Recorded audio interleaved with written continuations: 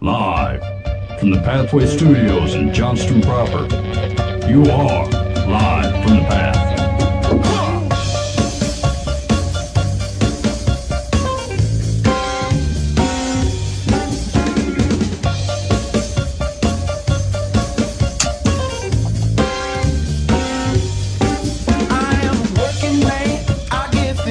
And you're listening to Live from the Path. We're coming from the Pathway Studios here in Johnston proper. It is good to be with you here on this. You don't care what the temperature is. It's nice outside. Well, it's cold. You don't care. Anyway, I appreciate you guys hanging out with us so far tonight. Hey, I'm excited about the show. I told you a little bit about this last week, that this was going to be a possibility. That I had a mystery interview that I thought might come through, and it did, and I'm super excited about it. So here's what we're going to do. We're going to spend the first probably, 15, 20 minutes of the show talking with Kevin Cloud. And Kevin is the author of a book, God in Hamilton. And this is an intersection of two things I very much love, certainly disproportionate to the God part, above the Hamilton, but on the radar. So we're going to talk to Kevin, and we're going to learn about his book. I'm going to get you in on the pre-orders of it and the opportunity to pick up some tickets in the Des Moines area. So we're going to kick over to that. And then we've got some advice on Dear Life from the Path. People need help, and they certainly don't intend to call into internet radio to get it. So we're going to act like they wrote to us and see if we can help out and look at some stuff, hopefully through a Jesus lens, and see if we can make some headway on the world's problems. So that's the gist of the show tonight. It'll be short and sweet, but I do appreciate you guys hanging out with us. Oh, and the interview from last week with Egypt Ali, if you go to livefromthepath.org, you can check that out. Just go ahead and hit up the website, and that interview is sitting out there ready to go. That was a long one, but it was really, really good. And if you did not pick up that Cathedrals album from Egypt, that is out and it is ready to rock. So go pick that stuff up and take a listen, and you will definitely enjoy it. All right, so let's kick this over. We're going to talk to Kevin Cloud. Kevin is a church planner. He is a pastor, and he is also author of the forthcoming book, God in Hamilton. Kevin, thanks for joining us on Live from the Path. Yeah, so good to be with you. Thanks for having me. Yeah, you bet. So I'm excited about this book, and so oddly enough, I was just scrolling Facebook one day, and then you had a sponsored ad out there for the book, for the Kickstarter, to help fund the book and the distribution of the book. And I was super excited for it. Hamilton, I've not seen, but I have heard, and there are just multiple elements that fascinate me and engage me. So I was super excited to see that you had kind of grabbed a hold of this and tied what I think are maybe more overt than what people recognize, spiritual themes within the musical, and helped to really kind of to bring it up to life. So let's start with what was your first interaction with the Hamilton musical? Was it seeing it? Was it hearing it? How did you first kind of run into it? Yeah, so we kind of lucked out into some tickets in Broadway about 2.5 years ago. And so when we knew we were going to go see it, we actually started listening to it at home just to kind of prepare ourselves for it. And after seeing it live, I walked out of the theater knowing that it was a brilliant piece of art, obviously a brilliant musical, groundbreaking musical, everything everybody said about it. Yep. But I also walked out of the theater feeling like I had just experienced something that was deeply spiritual. These themes that you see played out in the story of grace and forgiveness and despair and surrender and redemption, it felt like it hit on all of the great themes of the spiritual life. And, there were moments where something would happen on stage in the theater, and it was almost like the entire atmosphere of the theater changed because something so profound had just happened, or something that revealed truth in a really powerful way happened, or maybe even, you could even use the language that somehow the Spirit of God was present and there and speaking to people who had ears to hear. And so I watched the musical and felt the sense of it being a deeply spiritual experience. And then I went home and I read the Chernow biography that the musical is built on. And, I knew nothing about Alexander Hamilton like most people before the show came out. And it was a deeply moving experience reading this book and reading about his life and his faith, and maybe even more so Eliza and her faith. Yep. I mean, both of these people were just deeply faithful people. They were not perfect, obviously, but Alexander, he comes to America and he goes to a college where he attends chapel twice a day. He prays. His roommate remarks about how moving and touching his prayers were. In his later years of his life, there's stories of his kids talking about him reading the scriptures to him and him wanting to build them a chapel on the land that he buys. On his deathbed, he invites 2 or 3 different priests and pastors to come and read him his last rites, and he confesses his dependence on the mercy of Christ. And I mean, there's just all these moments where you can tell this was a deeply spiritual man. And again, not a perfect man, a flawed man, but it's a spiritual story that musical is telling. And the other thing that made me think about writing this book is the more I heard other people talk about it, I heard people talking about it not only in terms of again a brilliant musical, but as a life-changing experience. And it just made me think, man, what is happening in this play that people go and see that they would speak of it in that compelling of a term? Right. I heard a theater critic once say that it felt like a fresh wind was blowing through the theater as he watched Hamilton. And so again, I'm just hearing people use this language that I would attribute to a very spiritual reality, the presence of God in this story. And so I just wanted to write a book to help people kind of connect those dots and see the themes that I saw so deeply in this story. So you had done an interview with Lauren Boyd, who is part of the show. Was that right? Yeah, she's in the Broadway cast right now. Okay, awesome. How did you hook up with her? So when I started thinking about writing this book, I just started reaching out to a bunch of different Hamilton cast members. Yeah. And I either get on Instagram and direct message them, or I try to reach out through their agents. And actually probably had 5 or 10 that were intrigued and that at least were open to me sending the manuscript. But Lauren was probably out of everybody kind of the most enthusiastic about it. And she immediately was excited about reading it and wrote a really kind endorsement for the book. And we've done a podcast together and kind of gotten to know each other just a little bit through emailing and talking about the musical. And it's been really fun connecting with someone who's a part of the cast and who experiences this on the other side of the stage, obviously, than we do as the audience, but who can feel those same moments in the theater. At one point she said something to the effect of when she's on stage, she feels those moments just as profoundly as the audience does when something significant happens in the story and when some kind of a truth kind of comes to bear in the story. And so it's been really fun kind of getting to know her a little bit and hearing her perspective on the play. She told a really interesting story about a tradition that got started with Chris Jackson, who was the original George Washington on Broadway. And he's a spiritual man and a faithful man, and he would gather up the cast before every performance, and they would pray. They would pray for the show, they would pray for that evening, and they would pray that every single person that left the theater would be changed by that experience, whether they were in the on stage, whether they were in the orchestra pit, or whether they were the audience. And so they were praying, and that tradition, Lauren told me, continues to this day, where however many of the cast members are able to circle up and they pray and they ask that this show would change people's lives. And I think that's happening. Well, that's great, and that's actually the part that stuck out as I was kind of reading through the transcript of the interview. Is kind of those moments of transcendence. When you were there watching, do you recall? You kind of, I think, spoke to this, but like, what specific part of the play or the moments that kind of felt that way for you? Yeah, sure. There were a lot of them.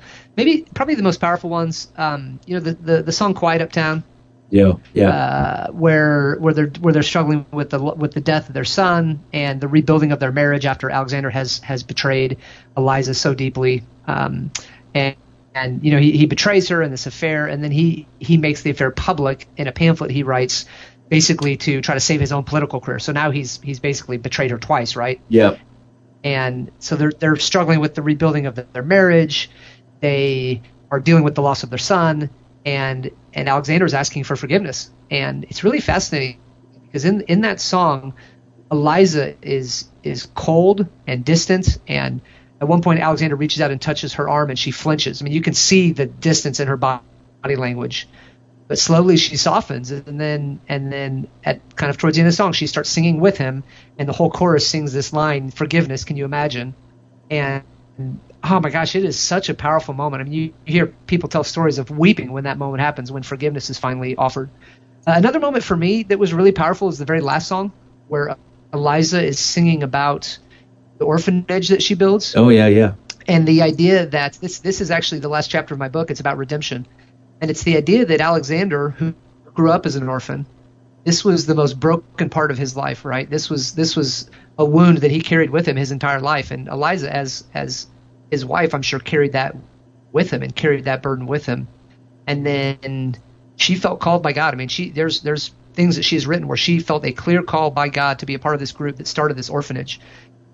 And to me, it's just a beautiful picture of how God takes the most broken parts of our lives and somehow makes them beautiful, right? Eliza takes this broken part of Alexander's life and then uses that as a way to redeem these other children who have a really bleak future and a bleak possibility in front of them. And she all of a sudden opens the door to a brand new, grace that they would have never been able to experience without that. And so as Eliza's singing about that, it's really amazing. And then the musical closes with her kind of looking up to heaven and catching a glimpse, I think, of her husband. Yeah. And it's just this really deeply moving moment of redemption, and maybe for me personally, one of the most powerful visual representation of redemption that I've ever seen. You know, I think that's it's Quiet Uptown is where I felt that, and again, having not seen it, but even just musically, and especially when you're driving, you got nothing else to do but kind of soak it in. And I would say that I had a similar moment of it was being impressed, but it was also like being impressed upon the clarity of understanding of feel. It's like you felt forgiveness right or well in a time where like people often have trouble articulating it or have trouble feeling it or even know what it is to kind of feel it right. And there's a clarity in that song that I think is very pure and very specific, and it just you just walk away with a piece if you're kind of engaged in it that I think is difficult to do and difficult to communicate. And I've definitely felt that in that song. Well, and it's interesting. So Lin-Manuel Miranda talks about he did an interview once, or maybe it was a speech he gave, where he talks about how one of his favorite aspects of live theater is its ability to create moments of action. Yeah. And what he means by that is that something happens on stage that confronts the audience and challenges the audience and forces the audience to ask the question, what am I going to do in response to this moment? And so you see this man who's betrayed his wife in the worst possible way, and you see her forgive him.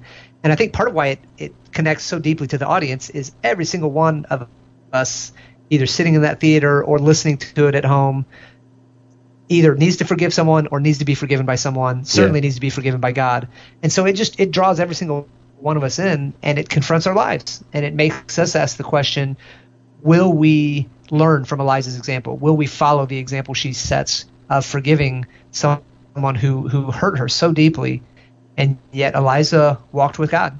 Yeah. And I like to imagine Eliza praying and begging God to give her the ability to forgive her husband, and knowing that God was calling her to forgive and wrestling through that process and knowing it wouldn't be easy. But she did it. She forgave him, and they, lived the rest of their lives together. So this is you can still pick this up if you guys that are listening. That you can get it on the Kickstarter. We got 3 more days. The launch of the book is the official release is June 7th, right? And then you can do June 7th is the drop date. Okay, yeah, June 7th is the drop date. You can still get it on the Kickstarter. You're funded though, right? Like I think I saw it a week ago, and you had already made your funding goal.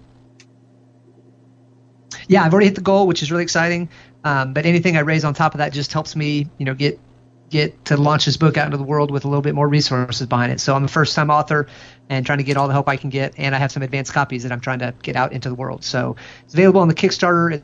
It's also, after 3 days is up, you can pre-order it anytime, but it'll be officially released on June 7th on Amazon. That's exciting. So what type of stuff is out there on the Kickstarter? Yeah, I assume you can get a copy of the book. Anything else exciting? Yeah. So the fun thing, the fun thing about the Kickstarter is that you're selling the book obviously, but you have all kinds of bonus material that you have. So I have a 30-day God in Hamilton devotional guide. Sweet.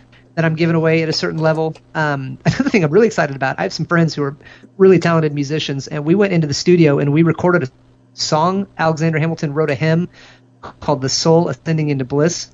And so we actually wrote a hymn using his lyrics and then kind of writing a song to it. So that song is available on the Kickstarter as well. Cool. There's actually even 2 tickets in Des Moines that are available at a certain level of giving. If someone wants to try to grab a couple tickets in Des Moines, those are still up there. And then also there's an exclusive podcast with Lauren Boyd, who is we already mentioned her, but she's on the Hamilton cast. So there's all kinds of like exclusive bonus giveaway stuff on top of the books as well that you can get there. Yeah, very cool. Hey, you might as well get in on that. Here's the thing. Actually, I was slated to go with my daughter and my niece. And I'm going to be out of the country. My brother and I are going to Ethiopia, so I'm going to miss it. Him and I both are going to miss it. And so I'm super disappointed in that. I mean, it's the right reason to miss it, but in general, I'm still disappointed. Yeah, that's a bad timing. It's have you seen it? It's coming. Has it been in Kansas City? Why do I think it was Kansas City either recently or coming around? Have you been back to see it? No, I haven't. I saw it in New York, and then it's coming to Kansas City in June of 19. So basically a year from now. Okay. Or a little more than a year is when it's come to Kansas City. So. Gotcha. So one of the things actually that I was thinking about when you were discussing it earlier about the musical in relation to Alexander's faith is it does kind of give the impression that he moves into a more generic faith. Actually, this is just the impression that I get. He's talking about gods as opposed to a god, and there's like. I guess the musical at least gave me the impression that there's a lull in his life, kind of when the main primary action is happening, until the point of which he has that he has the affair, and then kind of finds out on the other side and starts praying again. Is that the wrong impression, or do you feel like that's actually what happened in his life? No, I think that's actually pretty accurate, and it's interesting as I've gotten to know some people in the the Hamilton historical community. There's kind of differing opinions on this, and in some ways you never really know someone's personal faith and personal life with God. But what you read in Chernon, what a lot of people also would concur with would be the idea that as a young man, or certainly as a boy and as a young man, he lived a pretty devout life of faith and lived pretty intimately connected to God, but kind of wandered in his middle age years, and faith didn't become as important to him. I mean, certainly. As he's married to Eliza, she's attending church without him. She has a pew that they've rented in Trinity Church, but he doesn't really attend as religiously as she does. And so he kind of goes through almost a prodigal son season, it appears. But then towards the later years of his life, he seems to return to it with really full fervor. And again, we have stories of him reading the scriptures to his children or him taking notes in the margins of his Bible. And again, his deathbed scene is Chernow basically says if you know anything about the scene of his deathbed, there's no doubt about this man's authentic flowering faith at the end of his life. Yeah. And really for the last year or so, however long that lasted. So yeah, it's kind of an interesting development that he had of very devout as a youth, kind of fell away from it appears during some of the middle age years, and then came back to it very strongly towards the end.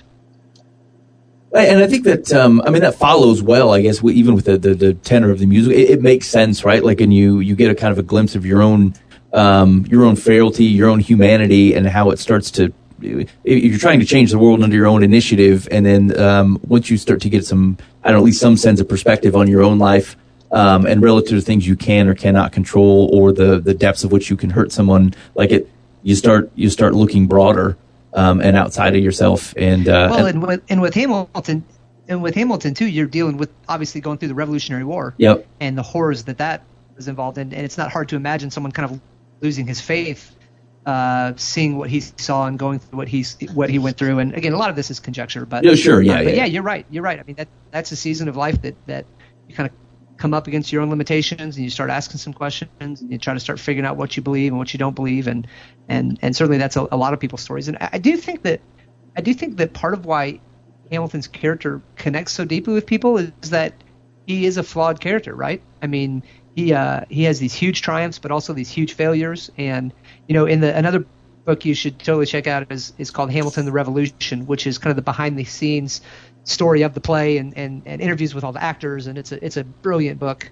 So you should definitely check that one out as well. But in that, they talk about a conversation that the actors were having about Hamilton and asking, was he too flawed of a character? Yeah. And they kind of decided that no, that actually draws the audience in, and that helps the audience say, hey, this person is a lot like me, and he's a lot like my life. My life is flawed. I love God and I want to follow him, and yet I have failures and brokenness and flaws in my life as well. And that kind of a character actually draws people in and helps them engage deeply with the story. And that's true though. It would be very difficult to tell a similarly engaging story using, if you want to think of any of the founding fathers, they're just, they're a little bit too etched in stone. Like that wasn't their reality, right? I think we know that their lives were certainly more complicated than that. But Hamilton's, is so obvious, that like it's something you feel like you can actually be invited into, and there feels like a greater humanity there. I think than some of the other founding fathers, to be able to tell this type of story and to engage in it in the way kind of the multi-ethnic cast and the ability to kind of tell the variants of the stories that are going on. Even Washington in the play kind of sits above, it sits above everything. That's just the way his character feels. I think it would be hard to tell that story through someone else's eyes that didn't have kind of the limitations or frailties, I guess, that Alexander Hamilton had or demonstrated. Yeah, I think that's a great point. And I also think that another reason that it's been so powerful is that nobody knows anything about his story. Right. And so it's a fresh story. Nobody knows what happens. No, it's a surprise to everyone. I mean, obviously, you start listening to the music and you kind of pick it up, but before this musical came out, I mean, who knew Alexander Hamilton and his story, right? I mean, we were about to take him off the $10 bill, right? Because nobody really cared anymore. Yep. And then this musical comes out, and all of a sudden, U.S. Secretary of Treasury decisions are being changed because of the popularity now of this guy's story. But I do think that helped it as well, was the fact that he was such an unknown founding father. And so it's kind of a fresh story for a lot of people. Yeah, no doubt. Hey, we've been hanging out. We're talking with Kevin Cloud, and you can still pick this up. We said, look, you can get it on the Kickstarter. There's lots of cool stuff going on. 2 tickets still open in Des Moines to be able to pick up at a certain level. Go check that out. And if you just, I didn't get the URL, just do a Google search for Kickstarter and God in Hamilton. You'll find it'll be the first result, and you can pick that up. You can also go to godinhamilton.com. There's information sitting out there, that interview or excerpts from that interview that I was asking about earlier sitting out there. Copies of some of the hymn or the poetry that's out there. Is that the one that makes up the hymn that you had recorded? Yeah, that's so the hymn that we recorded is called "The Soul Ascending to Bliss," and that's a song that we wrote. And yeah, that'll be on the Kickstarter page as well for people that buy the. Oh yeah, and you can go check out if you want to look at the words of that. If you go to godinhamilton.com, up on the blog, there's it shows what the words are, so you can kind of dig on that before you get exposure to the tune there. And like I said, if nothing else, it's launching June 7th, and you can do the pre-order anywhere, anytime prior to that, and go and pick it up. Kevin, thank you so much for hanging out with us. I really appreciate it. Yeah, enjoyed the conversation. Thank you so much. You're welcome. Thanks, Kevin. Bye. All right, man. Hey, that was Kevin Cloud. You've been hanging out with us on Live from the Path. Hey, I dig on that. I dig on that the musical. Here's the thing. There's a couple things you got to keep an eye on that aren't necessarily kid friendly. Okay, but generally speaking, it's just well done. The whole thing fascinates me. How well musically that thing was done. Like I skip I don't think I skip a tune. And I'm prone to skipping tunes, but like I can listen to them. Like the story's engaging, the stuff that they can do lyrically in there. I don't imagine would like to kind of take it in, with being able to watch the stage play or whatever. But I would agree, just having listened to it multiple times, it is really, the story itself is really engaging. And there are just like the core themes that exist there, on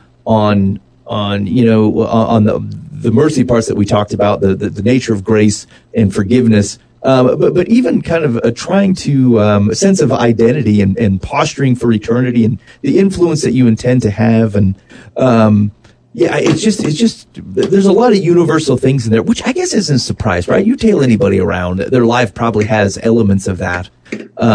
But just to be so artistically well done. If you haven't listened to it, just go check it out. I don't know if you're like me. I got to listen to things 2 or 3 times. I listened to it once and I thought, well, that's all right. And I think it probably took a second time.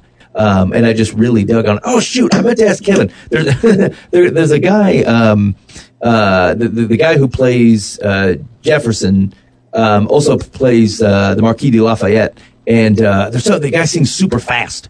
And I was going to ask Kevin if he ever tries to get away with that in a car or something, see if he can pull that off super fast. I mean, I wouldn't have done it publicly, but I'll follow up and see what I can find out. Anyway, hey, you're listening to Live from the Path. Thanks for hanging out. As you can see, I'm kind of hanging out by myself tonight. Mike's out of town. He's working. I don't know what happened to Dan. We skip the show so often nowadays. He probably thought we weren't having one. So in any case, thanks for hanging out with us. Here's what I thought I would do, is let's just do a couple bits of advice, and then I will turn you guys loose, and you can kind of go about your business. So, that's what we're going to do. Let me pick some up, and we're going to get right on this thing. Oh, boy. Okay, this seems pretty good. Here we go. Dear Life from the Path, my husband's brother split from his wife, Charlotte, 5 years ago, and now works and lives in another country. Husband's brother split. Okay. The brothers are still quite close. His school-age daughters live nearby and are close to their cousins, our daughters. Charlotte's latest boyfriend, they have been dating for 18 months, has started insisting on hanging out with my husband and trying to bond with him.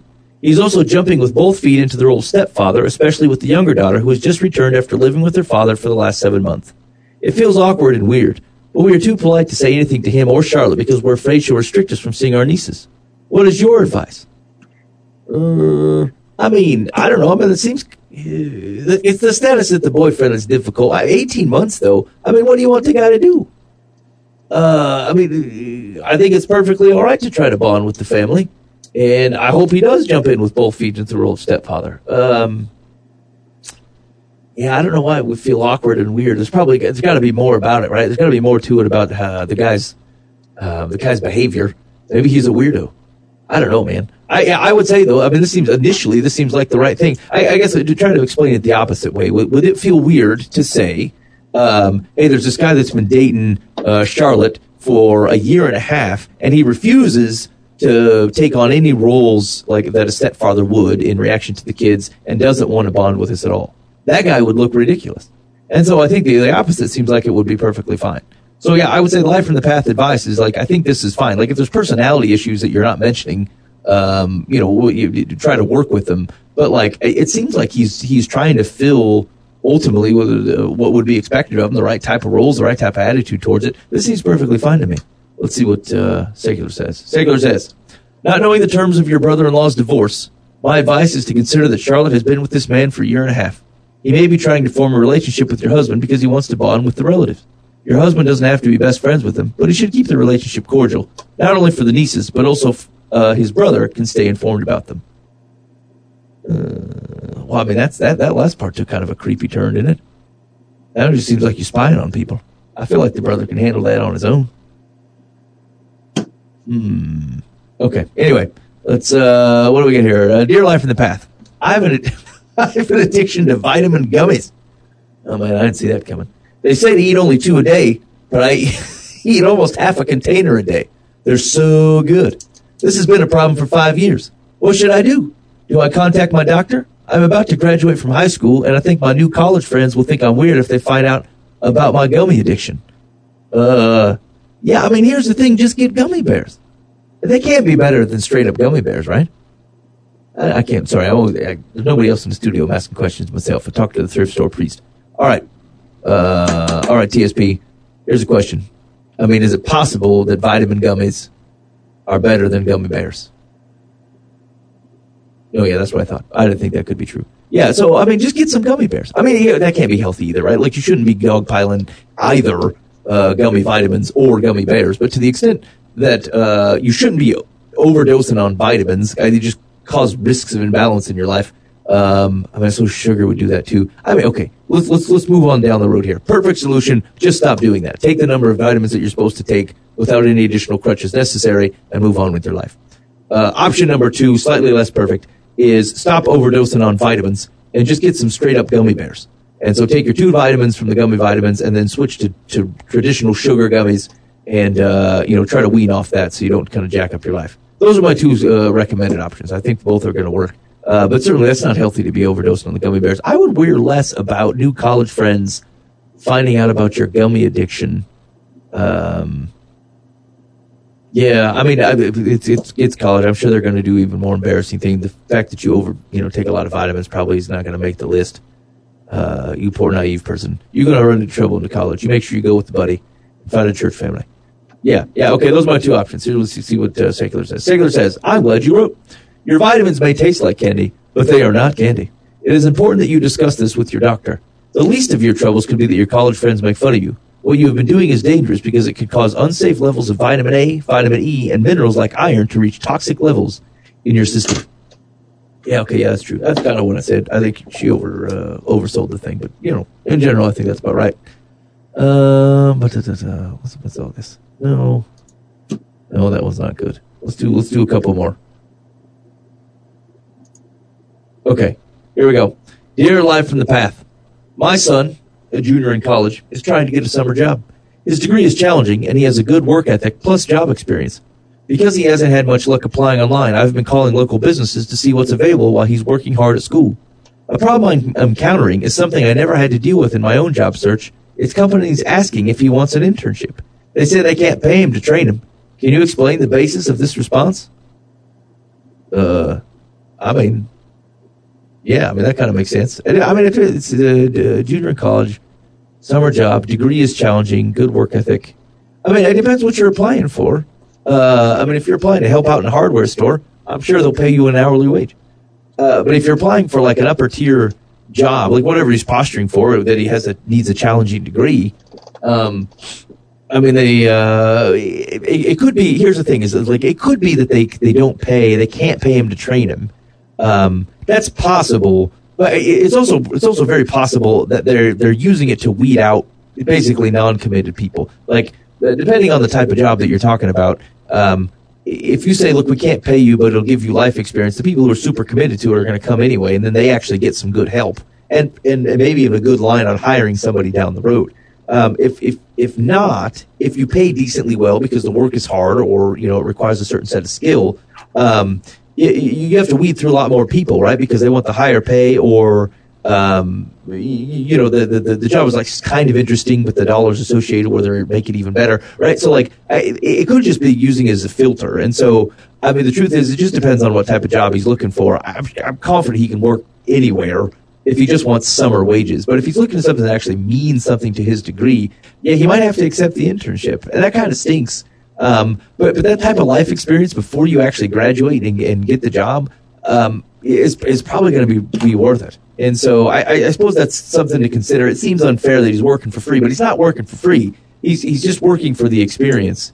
And I think that could be super valuable for him. So it just depends ultimately on what it ends up, the type of job you're talking about. But I would say I would consider an internship. I think that might be a valuable thing. If not, just stop calling places, the hardware store and Mickey D's don't ever do an internship. They're going to let you work there and just pay you an hourly wage. And if that's all you need, just don't complicate your search. Secular says, the basis may be economic. The companies don't want to spend the money on an intern, particularly one who exhibits such little initiative that his mother has to call to inquire about a job for him. Yeah, no, I thought that too. I let that part go, but Secular's kind of nailed it. Don't let mom call on your job, man. You want a decent job. Yeah, you don't send mom on the ticket. Keep in mind that some internships have been known to lead to permanent positions. Your son may have better luck if he places the call himself. Okay. Yeah, I think we could agree on that. I think all that sounds about right. What do you think? You disagree with that? Send me news. You guys never respond. So either you're taking this advice, which is foolish. It's foolishness. Or you think we could have done much better, in which I would like to hear that. So shoot us an email, info@livefromthepath.org, and we can take that into consideration. And maybe you can help me change my ways. I'm open to changing my ways, folk. I don't know why you think I'm so stubborn in this matter. Things are just fine.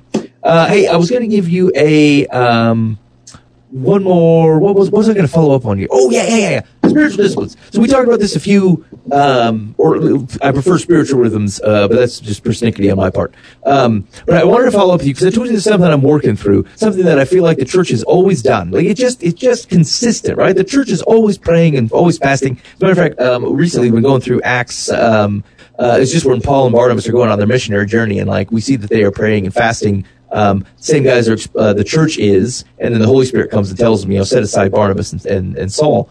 And so what's interesting is that it's easy to think, hey, there was a specific thing they wanted, and they were praying on that and fasting about that, and the Holy Spirit showed up. And like, there are certainly biblical examples of praying on certain things and fasting for specific reasons. Okay, so it's not out of left field. But I think if you allow that to read without boxing it in, and as we look at kind of prayer and fasting, in addition to how it kind of speaks to it through Acts and the rest of the New Testament, but also in the Old Testament, it looks to be those two things specifically, things that God's people just do. God's people just do those things. They do them in very specific ways at times for specific reasons, but it's also kind of just core to their spiritual life as they're doing things like praying and fasting. And so it's just been something I've been trying to figure out then, because I think there's ways you can do it. Like you can, and I wish Dan were here. He's been a better faster than I know of around. Has fasted for specific reasons. Just also kind of, I think, looks at it in a healthy way. And we talked about that a little bit, I think, on the show a few months back. But anyway, I just wanted to follow up with you on some spiritual rhythm stuff. And so here's where I'm at. I'm still kind of plotting out how I want to look at fasting.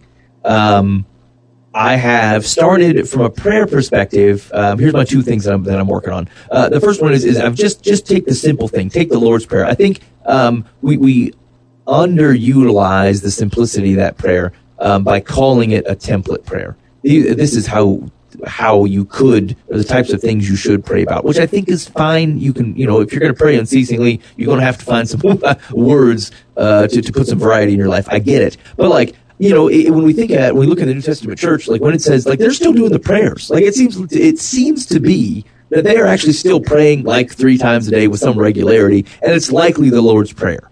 And so as we look at those types of things, like praying something that is consistent, that is simple, that can be done kind of anywhere, I think has a lot of value to it. So I've started to do that. My goal is to do 3 times a day, and just general parts of the day, right? Morning, noon, evening, in addition to, praying with my kids and just praying about random stuff, is to do the Lord's Prayer. And the goal is to put some rhythm to it, to put some exercise to it, right? These words are leaving my lips. I'm thinking of things that God might be bringing to my mind relative to the Lord's Prayer itself. Because it's interesting the risks I run in trying to think of what to pray about, that kind of cycling through my mind when I could just be praying how Jesus said, hey, pray this.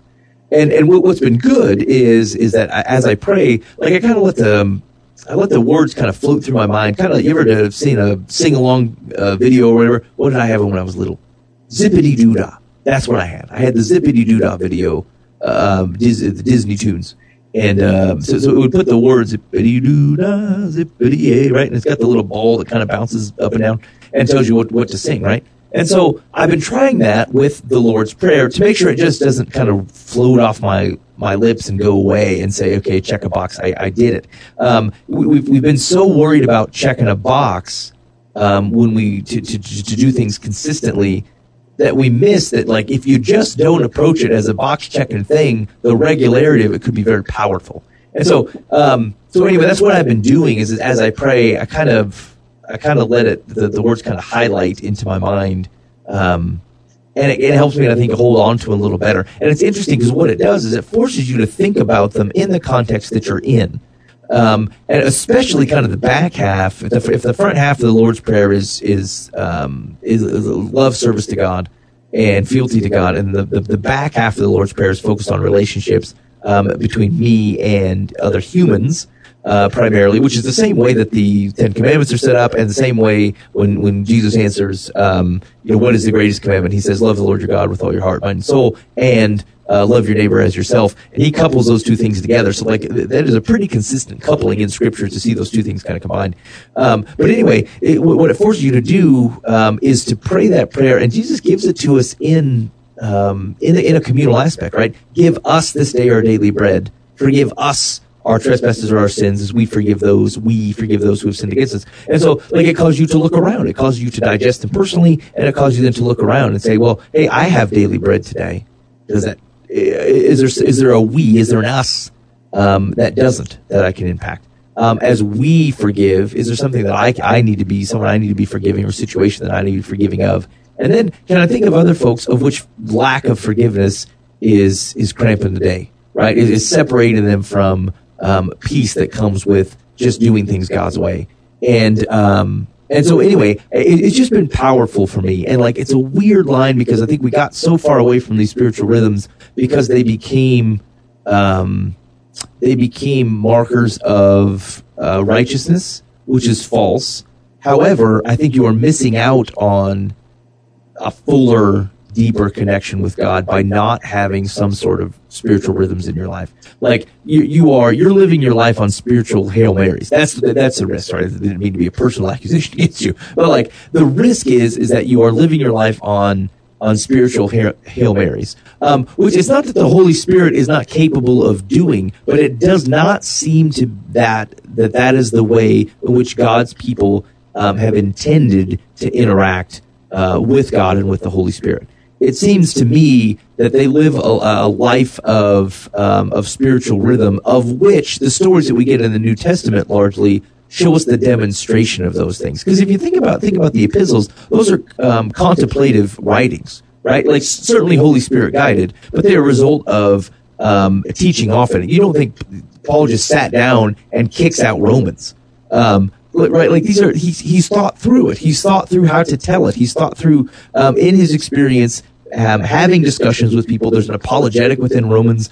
Like going through these conversations, he structures that letter for those folks to kind of take it in that way. And so it's just interesting as we kind of expect that we're going to just show up and witness, or we're going to show up and heal, or show up and like whatever these things that we think that the Holy Spirit does indeed do. But like we're just going to not put any have any practice in them, any preparation in them, and we're just going to be wide-eyed and ready to rock. And the problem is because the Holy Spirit is capable of doing that type of thing. Like there's a little bit of that sounds reasonable, right? Like if God wants this done, He'll just do it. He'll give me the words, blah blah blah. But it just doesn't seem to think to the framework of which I think God's people are interacting. I think they have a consistent lives of prayer and of fasting and of worship and of community and of celebration and of solitude and of scriptural study and of those types of things and even memorization, even scripture memorization. And so you put all those things together, and let's not use them as external marks of which we can show people how pious or righteous we are. But I think it is a miss to write them off because people could have used them that way. I think you still engage them, but you still engage them because they're good.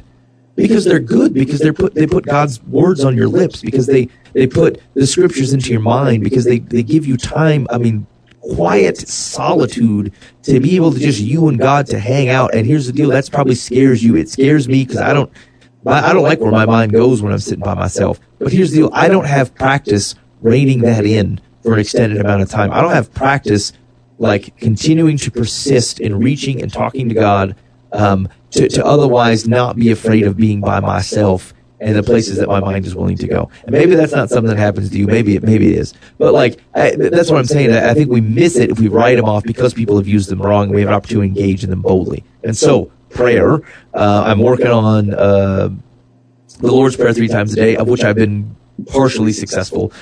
Scripture memorization, I really stink. I just flat out am terrible at this. So I've been working on it. I've been working on it, just the Great Commission itself, and get that in a couple weeks, and I'm feeling pretty good about that. The quarrelsome part of the Great Commission is that we kind of tend to leave the last part out, right? Like we want to baptize the nations in the name of the Father, Son, and the Holy Spirit. And then we forget to teach people to obey the commands that Jesus gave to them. And again, Jesus kind of coupled those two things together. He didn't say, do this, and then if you can get around to it, go ahead and teach them to obey the commands that I've given you. He's kind of put those two things together. And so being able to memorize that, it kind of puts those things on my mind so that I can kind of hopefully interact with them as we go. But anyway, so I'm working on scriptural memorization piece. The solitude thing I'm really still working on. It seems very hipster to be able to take a day off work and go sit somewhere, like at a tree or on a log or something, and talk to Jesus. And so maybe that's okay, but maybe that the thought of it seems it's even the thought that it's distracting, like it's a performance, because it had to be in a spot, it had to be in a vibe of a forest or something. I don't know. That's probably not an issue. Maybe it's a personal problem. But I'm working on that part because I'd like to do it. It still has to be a rhythm, right? Not vacations aren't rhythms, and so time in forest isn't necessarily a rhythm. I don't know. I'm working on it, right? I'm trying to read the scriptures and kind of let it drive me to what these things kind of look like, because it's just not. It's not a hard and fast law here, because I don't think it wasn't intended to look that way. It is something we get to do, not something we have to do. But I think we're missing out if we don't do it. So anyway, I'm working on what that looks like. Goal within the next month or two is to kind of do like 3 maybe of a smaller time frame. So maybe just an hour of some solitude and kind of hanging out, trying to eliminate world noise to the extent that you can, and just hanging out and maybe reading Psalms, praying, trying to deal with some silence and kind of interact with God in that way.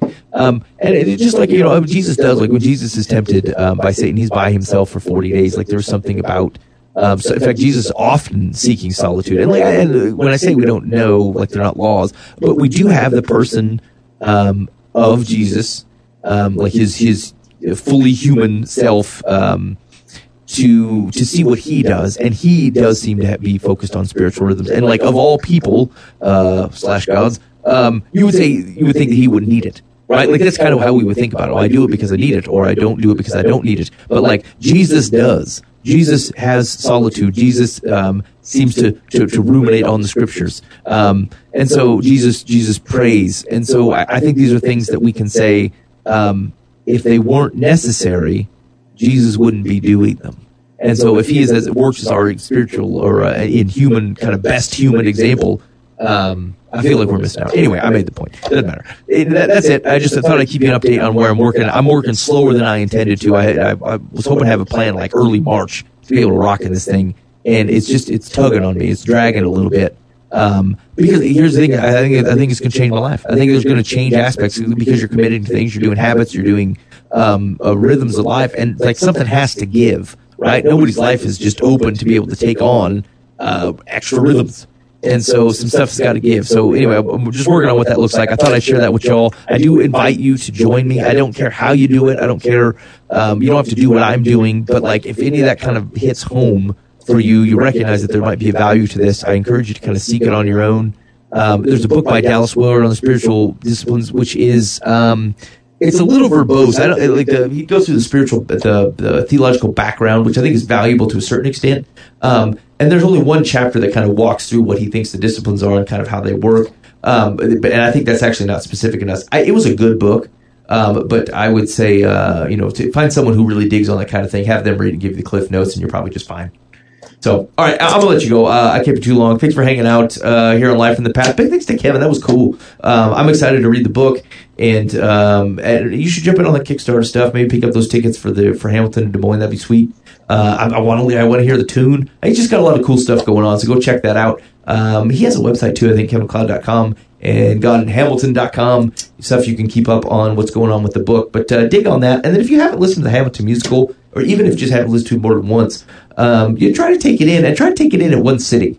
Piecemeal in the songs, you just don't get the same vibes. Try to take the whole thing in. It's a roller coaster. It is just a fantastic thing. All right, I'm going to let you go. You've been listening to Life in the Path. I don't even have outro music tonight, and you're going to have to deal with that. So, and I will see you not next week. I think we're out for a week or two, and then we'll be back with you. In the meantime, be faithful in the means. God will handle the ends. You've been listening to Life in the Path.